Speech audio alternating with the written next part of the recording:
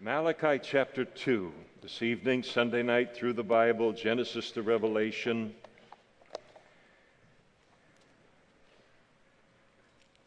And as we're finding our way there, just a reminder that the book is made up of a series of rebukes from the Lord, directed toward the children of Israel and toward her priests, and concerning in particular, their very, very low spiritual temperature and their appallingly low view of God and Christian service. So he talks, and we'll see specifically here as we get into chapter 2, he speaks in this early part, very, very focused upon the priests who had led the people into this kind of apostasy that they find themselves in the middle of. And we could look and say, well, I'm no priest of the old covenant. What does this have to do with me? But the Bible does teach that we are, as Christians, we are kings and priests, or a kingdom of priests. And each one of us as Christians, we occupy the role of the Old Testament priests in the sense that their role was made up of two things, and that was to represent God before the people, and then also to represent the people before God in their intercession and in their prayer. And that's something that each of us are called to. We might remember that God rebuked their questioning of his love for them in the face of such undeniable expressions of his love in their past and in their present.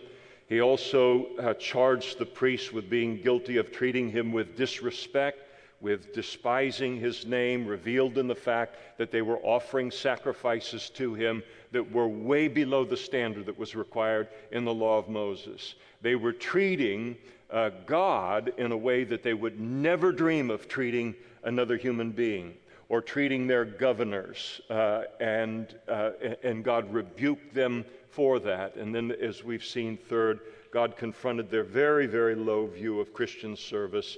They esteemed it to be a weariness, and they sneered at it, and that brings us then to chapter 2. And now, O priests, this commandment is for you. If you will not hear, and if you will not take it to heart, to give glory to my name, says the Lord of hosts. And so he rebukes them, and he reminds them of the fact that their ministry is one in which they are to give glory to the Lord. And they weren't doing it. That's why he was reminding them of it. That was supposed to be the aim of their ministry, and they've lost that attitude toward God and toward their Christian service. So you say, what in the world, what other motives could a Christian have for serving God than to bring him glory? Well, there are a lot of motives that can come into play.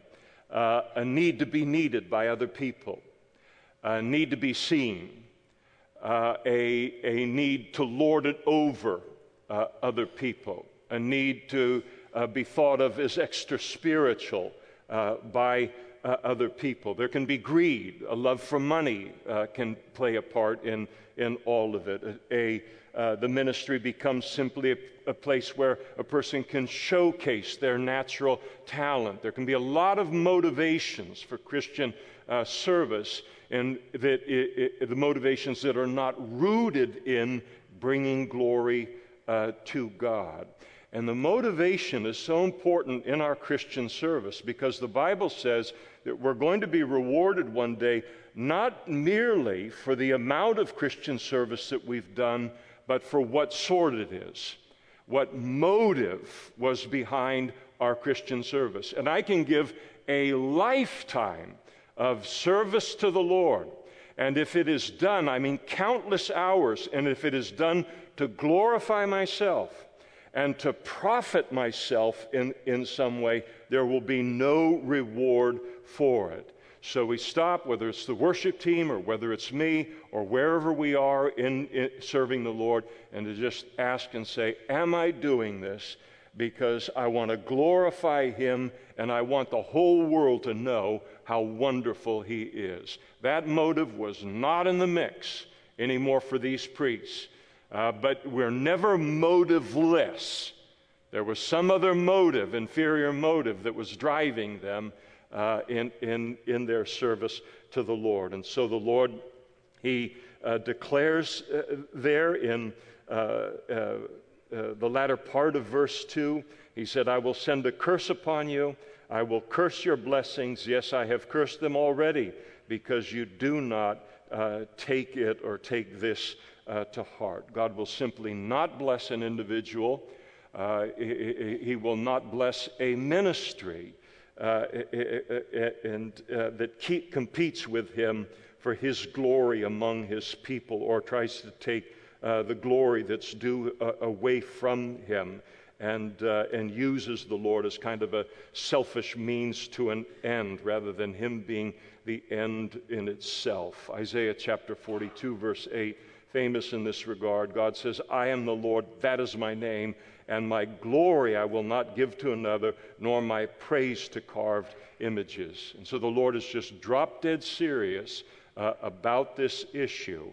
And if ever we want to limit his blessing and his fruitfulness and favor upon our service to him, then this is one of the ways to do that. Now, can you grow a big ministry or grow a big thing that is popular and looks like, shebang all around? And in our culture, you absolutely can, on the basis of natural talent or on the basis of things that move people emotionally. But it will never enjoy the infinitely superior to all of those things, presence of his Holy Spirit and the witness of his Holy Spirit to the things of him.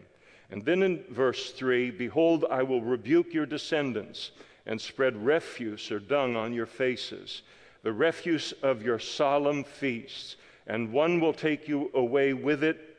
Then you will know that I have sent this commandment to you. And so the Lord declared that he would publicly humiliate these priests.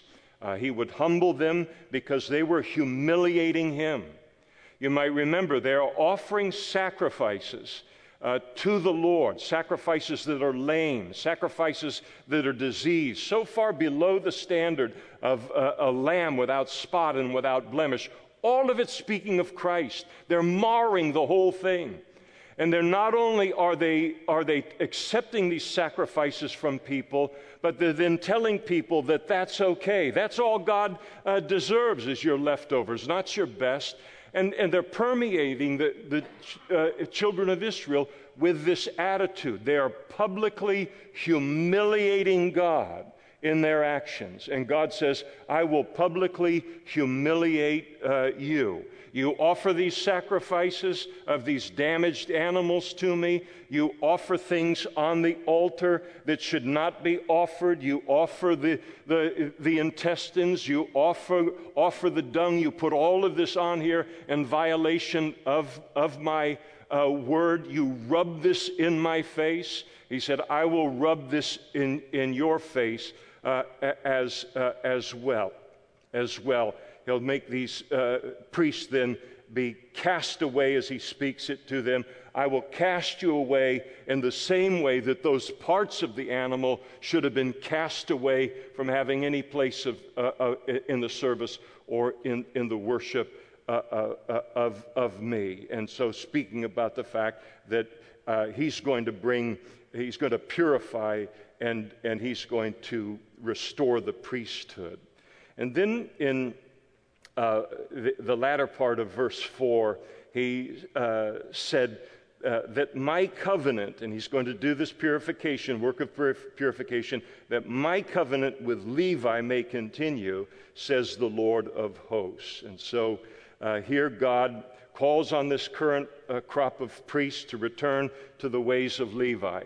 Levi was one of the 12 tribes of Israel. It was the tribe of Israel from which the priests came in order to serve the Lord. You had to be a Levite in order to be a priest, and certainly to be a high priest. And so and Levi, when he was given the position of being that priestly kind of tribe, he had a respect for God. He had an awe for God. God is saying here he had a great sobriety about this responsibility that had been given to him at the very, very beginning. And so Levi served the Lord out of a sense of privilege, and the sense of privilege of being able to do this. He didn't serve out of a sense of entitlement at all, and or any sense that he was doing God some kind of a favor in serving him, as this new batch of priests were doing here. It is a work of God's grace that he uses us, and certainly that he uses me. You know why he called me to be a pastor? He said, I'm going to put this guy in the desk right in front of the teacher, and I'm going to keep him so busy that if I don't keep him this busy, he'll get into all kinds of trouble. It's not any kind of greatness in our lives. It's all grace. And this was just now casual to them. God's lucky to have me. I'm a blessing to, the body of Christ in and of myself. And the Lord said that was never the attitude of Levi. There was a sense of privilege in terms of even identifying with God, let alone being able to serve him. And I think that this can come times, and certainly they mark the times in church history immediately prior to these kind of sporadic, they're not sporadic in God's view, these sporadic kind of revivals that occur in the course of church history. And where people can get so carnal, they can get so self-dominated, the ministry of the church becomes so far from what it was intended to be by the apostles and by Jesus himself. It becomes so unbiblical that in those times in church history, you have to go back in terms of time, expose yourself to the writings of the men and women who served the Lord long, long ago, to tap into a different spirit, to a different sobriety, a different fear of God, because it doesn't exist today. And I'm not saying that it doesn't exist at all today, but it becomes so rare today that you say, I need to go back and read, as God is telling them to do with Levi.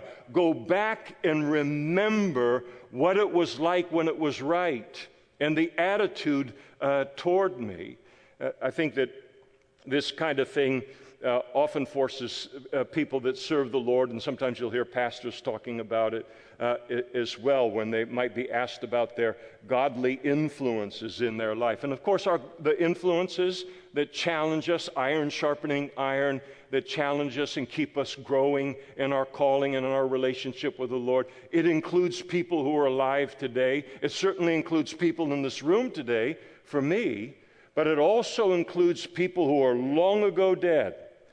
And reading what it is that they wrote, and all of these kind of things, in order to stay tapped into a period in church history in the United States of America that took these things far more seriously than we do in general today. And so the saying that goes along with this kind of thing is, if they ain't dead, they ain't read. And it's the same kind of attitude, to stay tied in to the health of the past when there's these kind of attitudes dominating Christianity and Christian service at the time. And then in verse 5, God declared to them, my covenant was with him, that is Levi, and the covenant is one of life and peace. And I gave them to him that he might fear me.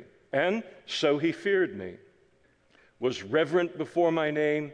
The law of truth was in his mouth, and injustice was not found on his lips. He walked with me in peace and equity, and turned many away from their iniquity. And so he now informs them of, if they go back to Levi and study his life, what they will learn about ministry under Levi, what he wants them to return to. And he tells them in verse 5 to return to a service that's a blessing to God, a blessing service to the Lord, done Levi's way, with that kind of a sobriety and a seriousness about the fact that this is life and death for eternity. This is God Almighty that we're representing before the world, and that as somebody operates in that way, it doesn't end up in some kind of a dismal, joyless life at all, but it is a life that is filled with meaning and purpose and satisfaction and peace. He tells them further that Levi feared and respected the Lord there in verse 5, and this awesome responsibility to claim, to represent God before the world and before God's people. It requires a kind of respect and a fear of God in order to stay on the straight and narrow. I fear God.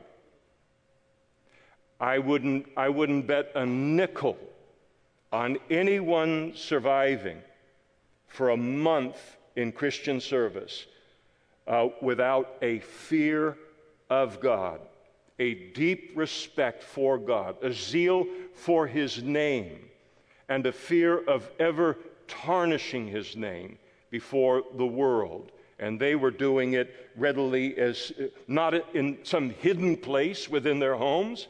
They were doing it openly in the offering of the sacrifices. He reminded them that Levi gave people the truth of God's word. That's what he was there and what he was doing, ministering the word. Injustice was not found on his lips. He judged everything by the word of God. And he walked with the Lord in peace and equity. He was fair, impartial in his judgments that came forth. People saying, what does God say about this? What does God tell me to do here? And whether the person was a king or the person was a shoemaker, it didn't matter. He would tell them the same thing from the Word of God. No respect of persons. And then he turned many away from their sins. And so he told them the truth. He told them to repent if repentance was what needed to occur within their lives, speaking to God's people there. And he didn't take advantage of their sin. He didn't overlook their sin so that he could be popular with them and say, boy, if you want to get a good deal on, offering to God a small kind of offering related to the sins you've committed or whatever, go to Levi because he's easy on all of this kind of thing. And so he was straightforward with the word, and he turned many away from iniquity. So it's very interesting. Somehow a clip came across my eyes. I was a complete victim this week. But this clip of one of the pastors of one of the biggest churches in the United States of America today, declaring the fact that he doesn't talk about judgment and he doesn't talk about sin. He says, I stay in my lane, talking about the blessings of God and these kind of things. He says, I don't go there. I leave that to other people. You can't do that. You have to preach the whole counsel of God if you're going to have God's blessing upon it. That is what these guys are doing. And it is to that kind of situation that God says, go back to Levi, go back to the apostles, go back to Jesus himself as your example. If the current culture can't provide you with an example of sobriety and how important all of this is. And so he tells them in verse 7 what the priests in every generation were to be. For the lips of a priest should keep knowledge, and people should seek the law from his mouth. He should be known for speaking godly thing and encouraging people in the perspective of the Lord through his word. And for he is a messenger of the Lord of hosts. That's his one great kind of calling related to his life, and to represent the Lord in this way. Sometimes, it's been a long time, but I remember many years ago where sometimes, in kind of maybe all of us a little bit, are, you start as a pastor, and so many of us did in Calvary Chapel at the same time, and then the honeymoon gets over, if there was a honeymoon, and then it gets really, really hard, and then you begin to realize that people are watching your life. I mean, they're really watching your life. If you think people watch your life once they find out you're a Christian, wait till they find out you're a pastor. And don't make a mistake. But the kind of a little bit of whining related to things is, life is so hard in the fishbowl. No, it's supposed to be like that. To be in the fishbowl is the privilege. We want people to see. We want people to examine. We want people to come to conclusions about God from our lives. We want to make sure, though, that they see the right things. It's never a bad thing that we're in the fishbowl as Christians. That's exactly how it's intended to be. And of course, you grow through that and then come to embrace it. And so, a tremendous, really needed rebuke and a reminder of these priests, and for them to return to the standard of Levi. But I would contend in our current ministry culture within the body of Christ here today, okay, you get the priests doing what they're supposed to be doing. You get them to do what they should learn. We should learn from Levi, from the apostles, from Jesus, but you return to these things, and the great question is, will the congregation put up with it? Because it takes both sides of that. And the Bible says that in the last days, men and women, speaking of Christians, they're going to have itching ears. They're going to heap up to themselves teachers that will tell them what they want to hear. And I'm not saying that related to you. I know that that's not true related to you. Why would you be here on a Sunday night in the book of Malachi and say, I need my ears itched. I think I'll go to Sunday night church and study the book of Malachi. It doesn't match here.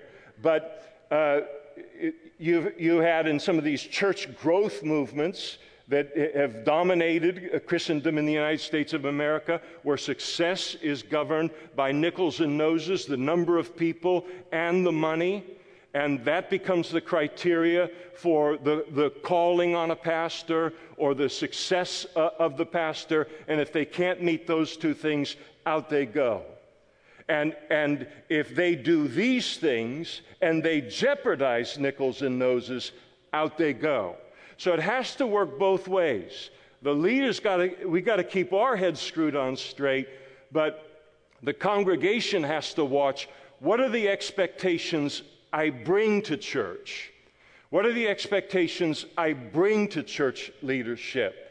And is that my expectation from them? And then am I offended when they actually act in that role? And again, I'm just saying this because it's in the Bible and not because I feel like we have a current problem here this morning. Now, first service, Sunday mornings, that's that group right there. That's who I should be preaching to. I'm just kidding. So he goes on in verse 8, and he says, "But you have departed from the way, and you have caused many to stumble at the law. You have corrupted the covenant of Levi, says the Lord of hosts. And therefore I have made you contemptible and base before all the people, because you have not kept my ways, but you have shown partiality in the law." And so they had departed from the ways of Levi. In other words, he's saying, if Levi were to show up on the scene here in Jerusalem and see what you're doing with what God called him and his descendants to do, he'd be appalled. He wouldn't even be able to recognize it as remotely like anything that he understood it to be, and what you have turned Christian service into. And when it talks about them stumbling people as a result of it, the idea is them bringing their lame and their blind and their broken sacrifices unworthy of God, and then the priests offering it to the Lord rather than turning it away and then stumbling people in that, because the people would know that it was wrong to do. And so they corrupted the covenant of Levi, God's intent for the priestly tribe. And so he said, I'll make you contemptible and base before all of the people. Now there's no doubt that as they're performing their ministries there in Jerusalem, they had a popular following. It wasn't like nobody didn't like them, that nobody liked this new low standard for Christianity or for walking with God. There were a lot of people that liked it. And there will be a lot of people that will like a carnal ministry today. But it won't enjoy his witness, the witness of the Holy Spirit. The Holy Spirit adding his amen to the Christian, the service that's being offered unto the Lord. And so God made sure that his favor was not upon them, and as popular as they may have been to certain people, there was another group of people connected with God that would look at it and say, this is Ichabod, God has departed. He is, for all of the lights, camera, and action, he is not participating in this at all. And so the Lord promised, that's what I'm going to do. I'm not going to bless you and make people think this is what Judaism is about, or what I've called the Jewish people to be, or what I've called a Christian to be. And the Lord was really in rebuking them in this way, as he talks about it there, especially in verse 9. The Lord is being very, very gracious to them, because what they were doing as priests under the law of Moses, that was a capital crime. That they were to be killed to misrepresent God in this way. It warranted death according to the law of Moses. Numbers chapter 18, verse 32, and you shall bear no sin because of it when you have lifted up the best of it, but you shall not profane the holy gifts of the children of Israel, lest you die. And so there's a lot of grace in this scene in his call on them to repent. When we come now to verse 10, we come to the third oracle, or the third rebuke or address of God to the children of Israel, and he rebukes them for profaning his institution of marriage. And so he says in verse 10, have we not all one Father? Has not one God created us all?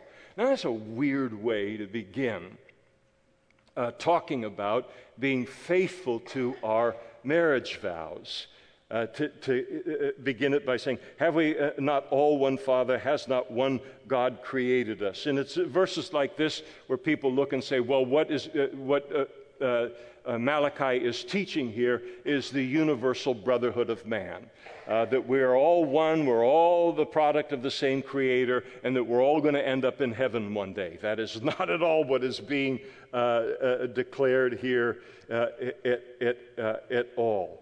It is a reminder of the fact that as Christians, we share the same Creator, we share the same Heavenly Father, and thus we should treat one another as family. And in verse 10, it might seem like it's odd, but what he's doing here is he's setting the tone for what follows on marriage. And this idea, this realization that as God's people, we are family. And we are to see our husbands, we are to see our wives, not merely as a husband or as a wife, but to also see them spiritually as a brother or a sister, as one who shares the same Heavenly Father with us. And because we view them, not merely physically, but we view them through this spiritual lens, then we are going to treat them with the care and the respect that we would treat really any other Christian with. You have, in some Christian marriages, you have the husband or the wife who treats their spouse in a way they would never dream of treating another person, or ever dream of treating another Christian. They would be ashamed to treat another person in the way that they routinely treat their husband or their wife. That is someone who has forgotten that the Christian I am married to has a heavenly Father, and that I share with this husband or wife the same heavenly Father. We are children of that same Father, children partakers in that same family. And I think that you have so often, if you have a husband who's mistreating a wife, the realization that there have been times where, and not very often, but Karen and I will see something a little differently. So it's never a big deal. We're pretty compatible on things, and I can. This is such ancient history. I'm just embarrassed to even be bringing it up. I'm such a different person today, but I can get upset over something, and then the Lord will remind me, don't forget, she's not just your wife, she is my daughter. And as the father of two daughters, I know if there's one way you want to get the negative attention of a father, then is to mistreat his daughter. And so here is this, and it works the same way back around with a wife in terms of treating her husband. Every Christian husband is married to a father's daughter, the father's daughter, and vice versa. And he's saying we are to be heavily influenced by this in our relationship, our marriage relationships with one another. And I'm in a relationship with God's daughter or with one of his sons. And so he declares there in the latter part of verse 10, why do we deal treacherously with one another? And so by profaning the covenant of the fathers. So why, he asks, do we hurt one another in violation of the law of Moses? And so there are violations of the law of Moses. The sins that they were committing were not only being committed in terms of marriage and what they were doing with marriage. That God is informing them that your sins that you're committing are not only being committed against God, but they're being committed against the person that you're married to if you treat them in this way. And the word treacherous means guilty of or involving betrayal or deception. No one ever harms another human being in the world by living a life obedient to the Word of God. But once we move away from obeying the Word of God, not only is our relationship with God affected adversely, but it also adversely affects the relationships in our life and in our marriages as well. And so Malachi then identifies the specific sins that were not only a sin against God, but a sin against brothers and sisters in the faith. Sins of treachery, sins of betrayal, sins of deception is what he's saying here. And he addresses two particular marriage situations. And the first one he addresses is in verse 11, they're intermarrying. God rebukes the Jews here for intermarrying with the nations, the Gentile nations around them who worshiped other gods. He said, Judah has dealt treacherously, and an abomination has been committed in Israel and in Jerusalem. He calls this an abomination. What is the abomination? For Judah has profaned, and then look how beautiful this next line is, the Lord's holy institution which he loves. That's how he describes marriage. A lot of people don't realize that marriage is an institution of God. It's not something that the Aztecs came up with, or the Incas, or whatever thing could come to my mind right now, but isn't. This is an institution of God. He's the one that put this together. And I love the Lord's holy institution, which he loves. He has married the daughter of a foreign god. And so their sin of intermarrying with the foreigners who worship other gods. And of course, the law of Moses forbade marrying non-Jews who worshiped other gods rather than the Lord himself. Deuteronomy chapter 7, if you're taking notes related to that. And when God forbids the children of Israel from intermarrying with people that serve and worship other gods, his concern here is not racial. His concern is a spiritual one, because it would not only introduce then idolatry into the life of the person who's marrying the idolater, but also introduce idolatry into the whole camp of the children of Israel as well.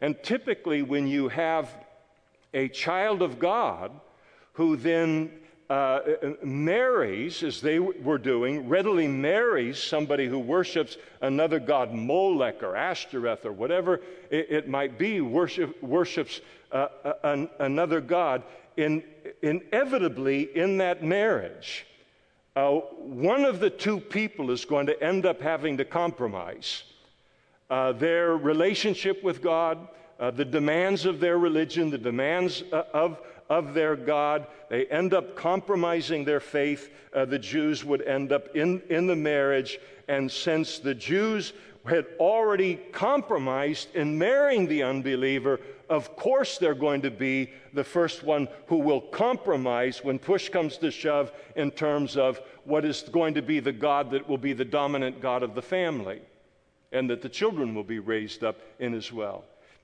If I am willing to compromise in order to marry this person, then I'm going to carry that compromise right into the marriage, and the idol is going to end up with the upper hand. And it almost always works out that way. The Christian ends up with this kind of silent witness within the family, trying to pray things out of the place that they're in, because whatever the idol is, or the god of selfishness, or whatever might mark even an atheist or an agnostic or an anti-God attitude, that comes to prevail almost inevitably within the home.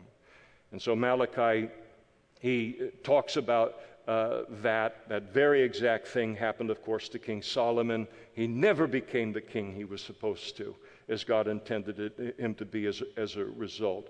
And then additionally, the problem gets complicated then when you add children to all of it.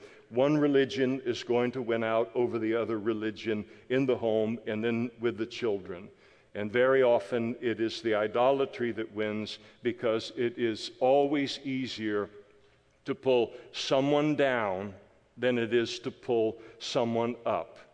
To pull someone down into sin and carnality than to pull them up into holiness and truth and true spirituality. And it's hard enough in terms of pulling children up into these things so often when both parents love the Lord and follow Him. Bring this dynamic into the home, and it really, really becomes hard. So the applications for us as Christians, typically the second most important decision the average person will make in our life, and the first one being making Jesus Christ our Savior and our Lord. And the second most important decision we will ever make is who we choose to make our husband or our wife.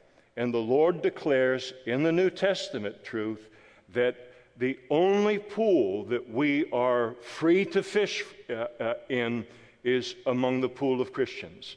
We're never to marry a non-Christian because and it's not racial. It is religious. It is spiritual. And otherwise, all of these dynamics must inevitably then enter into the marriage, and unnecessarily so. And so the Bible says we're not to be yoked or married with unbelievers. 2 Corinthians chapter 6, verse 14, as simple as can be. I won't read the whole passage to you, but Paul writes and says, do not be unequally yoked together with unbelievers, because there's going to be a conflict over who and what is worshipped in the home. Which God or no God is going to be worshipped. One of the wonderful things about two Christians getting married is that, it's likened oftentimes to a triangle. You have one Christian down here at this corner of the triangle, the husband, the other wife over here. And if Christ is at the pinnacle and both are endeavoring to grow into Christ's likeness, they will, as a byproduct of growing into Christ's likeness, grow closer to one another.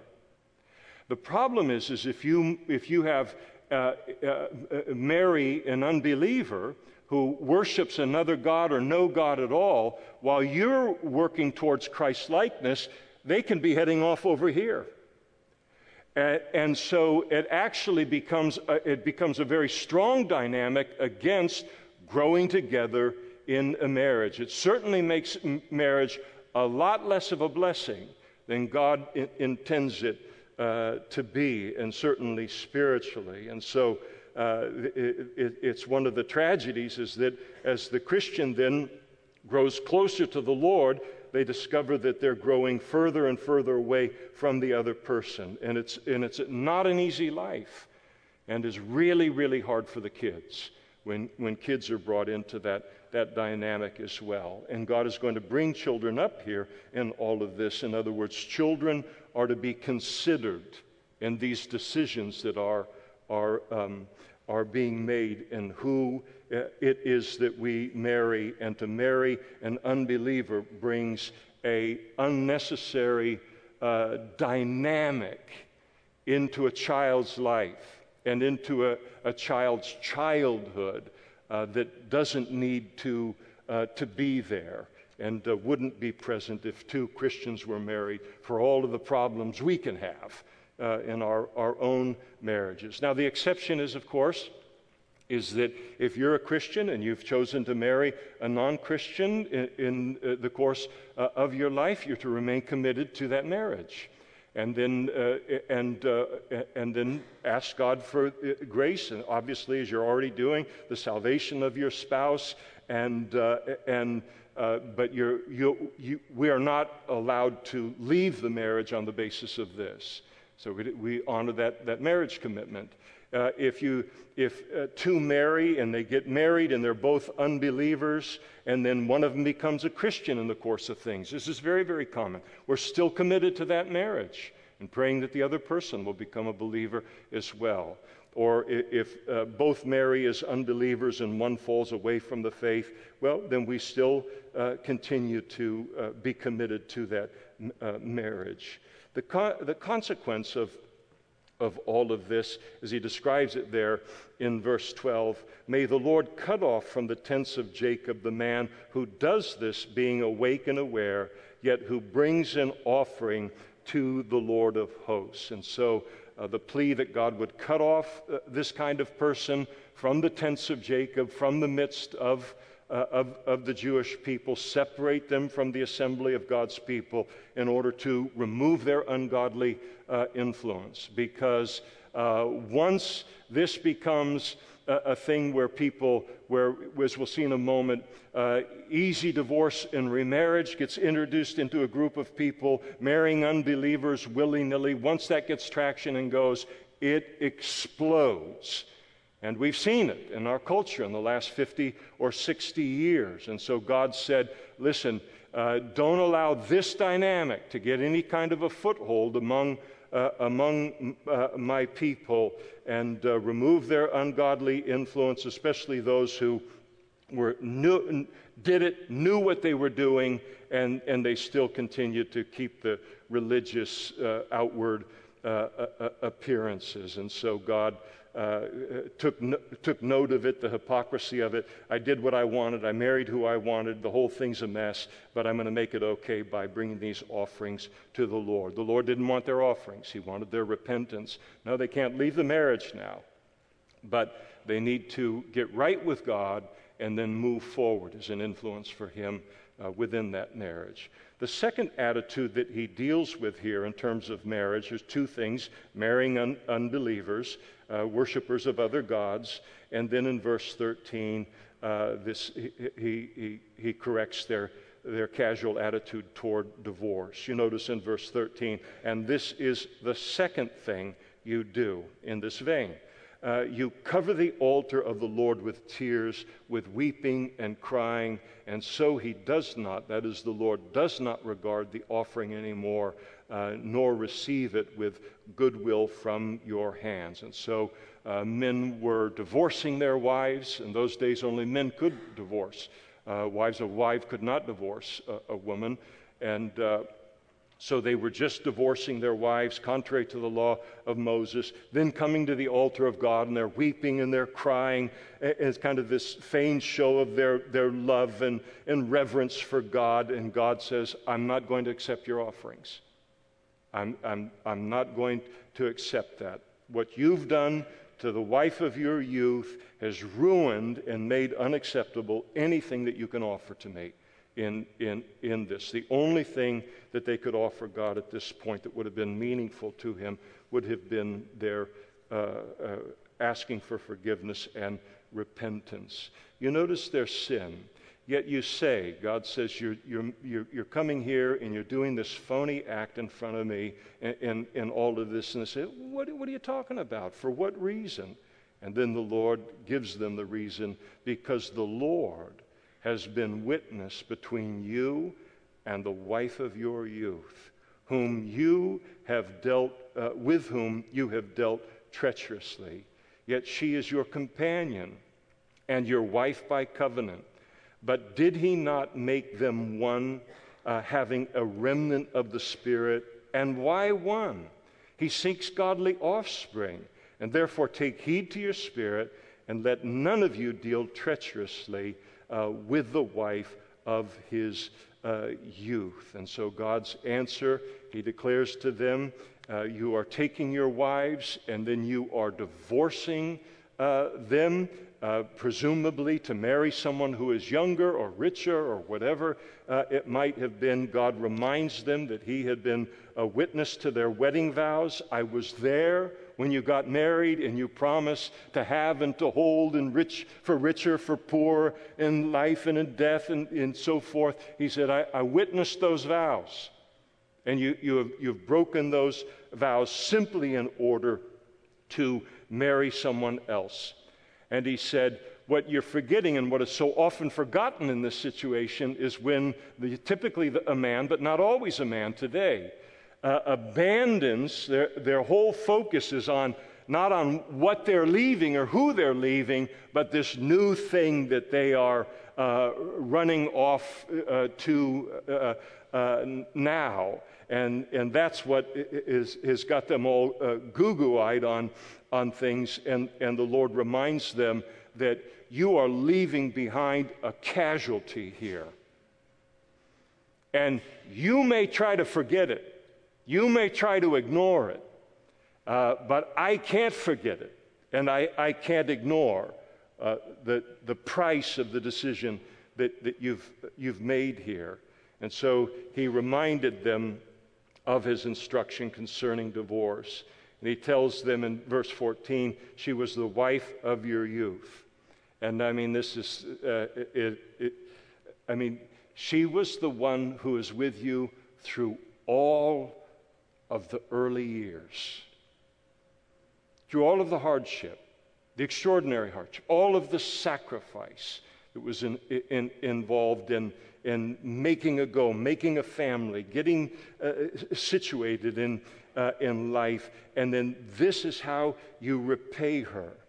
And then now in her old age, after you have partaken of her youth, a youth she no longer possesses to give to any other man because she gave it to you.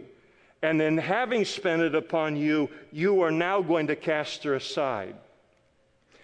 The double tragedy is that for the spouse, those are some of the happiest years of their life. I look at younger people today, and I know what it is to not have 2 pennies in my pocket to rub together, being younger. And now here I am at this age, and I've got 2 quarters I can rub together. And on most days, I can buy a cup of coffee, just like that, if I feel like it. But that wasn't always true. I mean, we had to save money to buy a pizza in the early years. Never went out, not even to McDonald's. We couldn't afford it. And yet you can look and pity related to that and, oh, how hard and all of that. But they're the happiest years. They're the years you'll always look back on with such a satisfaction. And by leaving these wives and then going after these other wives, they are not only abandoning their wife, but they're spoiling all of that memory. All of that history will now become something that taunts them, a source of heartbreak instead of a source of joy. I mean, the damage that gets done here is extraordinary, and God wants them to face it. He said, she is your companion, she is your wife by covenant. You vowed to be faithful to her, and you are breaking that vow, and I witnessed that vow that you made. And then in verse 15, he reminded them of his original intent for marriage. God made one wife for Adam, he says. One wife, Eve. Not Eve and Nancy and Claire and Rebecca. It was just one wife, Eve. He did this by design. He could have created Adam and then created several wives for Adam. They had the capacity to do that. But by design, he did not do that. So that 2 lives would be together and enjoy the richness that happens in a life by spending a life together and growing through all of those that kind of a history. And so divorce, he says, it's not conducive to nurturing children, as he declares there in verse 15, in the fear of the Lord. The family is to be what God intends it to be, staying together for the sake of the children, that they would be raised in the things of the Lord. The Lord wants children to be raised in an environment where their childhood is secure. They are not worried about whether mom and dad are going to stay together, whether this life that I have is going to continue, or whether we're going to be split apart and scattered in all directions. Now, I know it's painful to talk about this tonight, and I know it can be painful to listen to it because the culture is so far away from this today. It just does this related to marriage and handles it in this way, and then nobody writes any articles or does documentaries or specials on the catastrophic damage that results from it because we don't want to face it. So it's even more important to look at it in the light of God's Word. Nobody will tell us these things except God will tell us.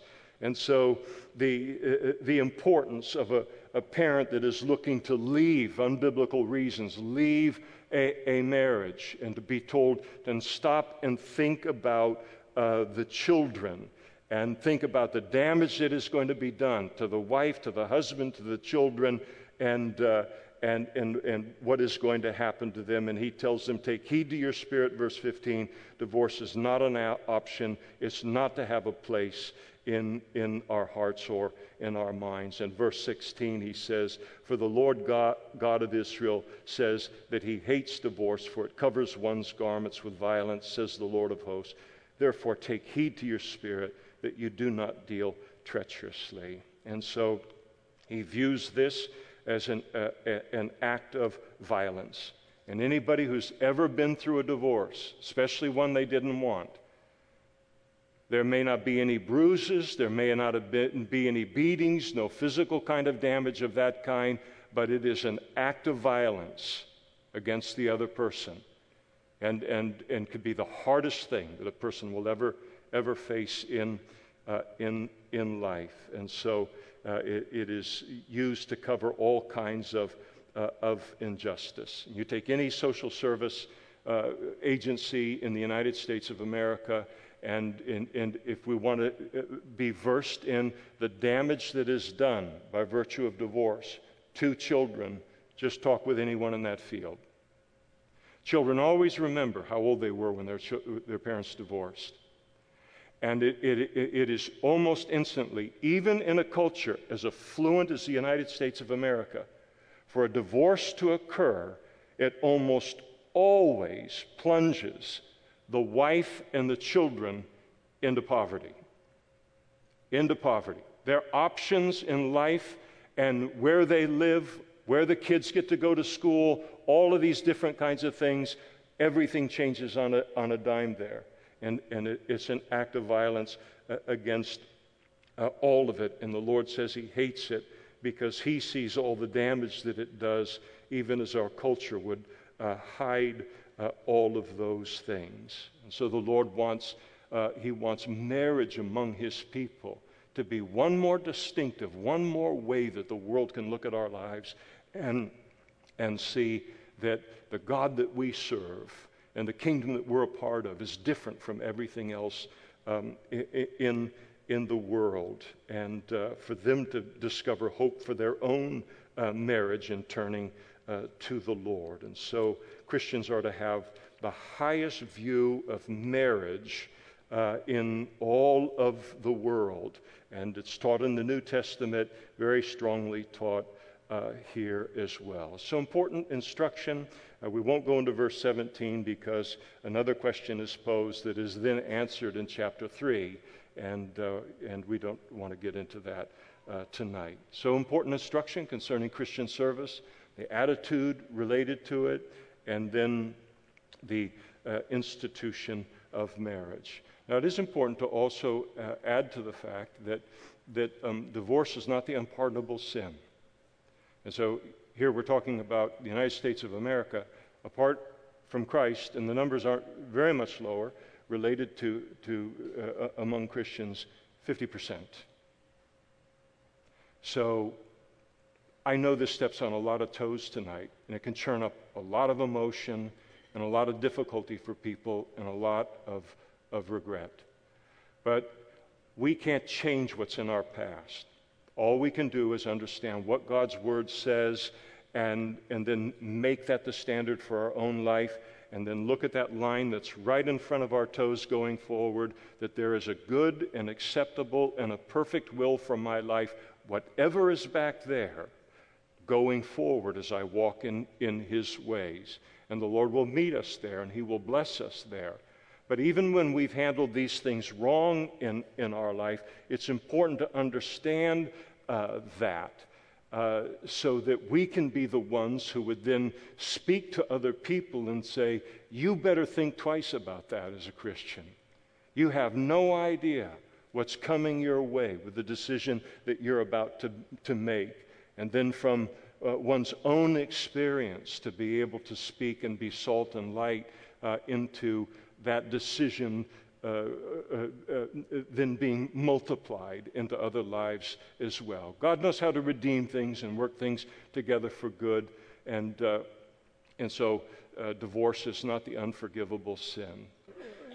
But having said that, as we look at these symbols of the greatness of God's grace here in the forgiveness that is in Christ, as we look at the symbols of His body and of His blood here tonight, as we prepare to partake of the Lord's Supper together.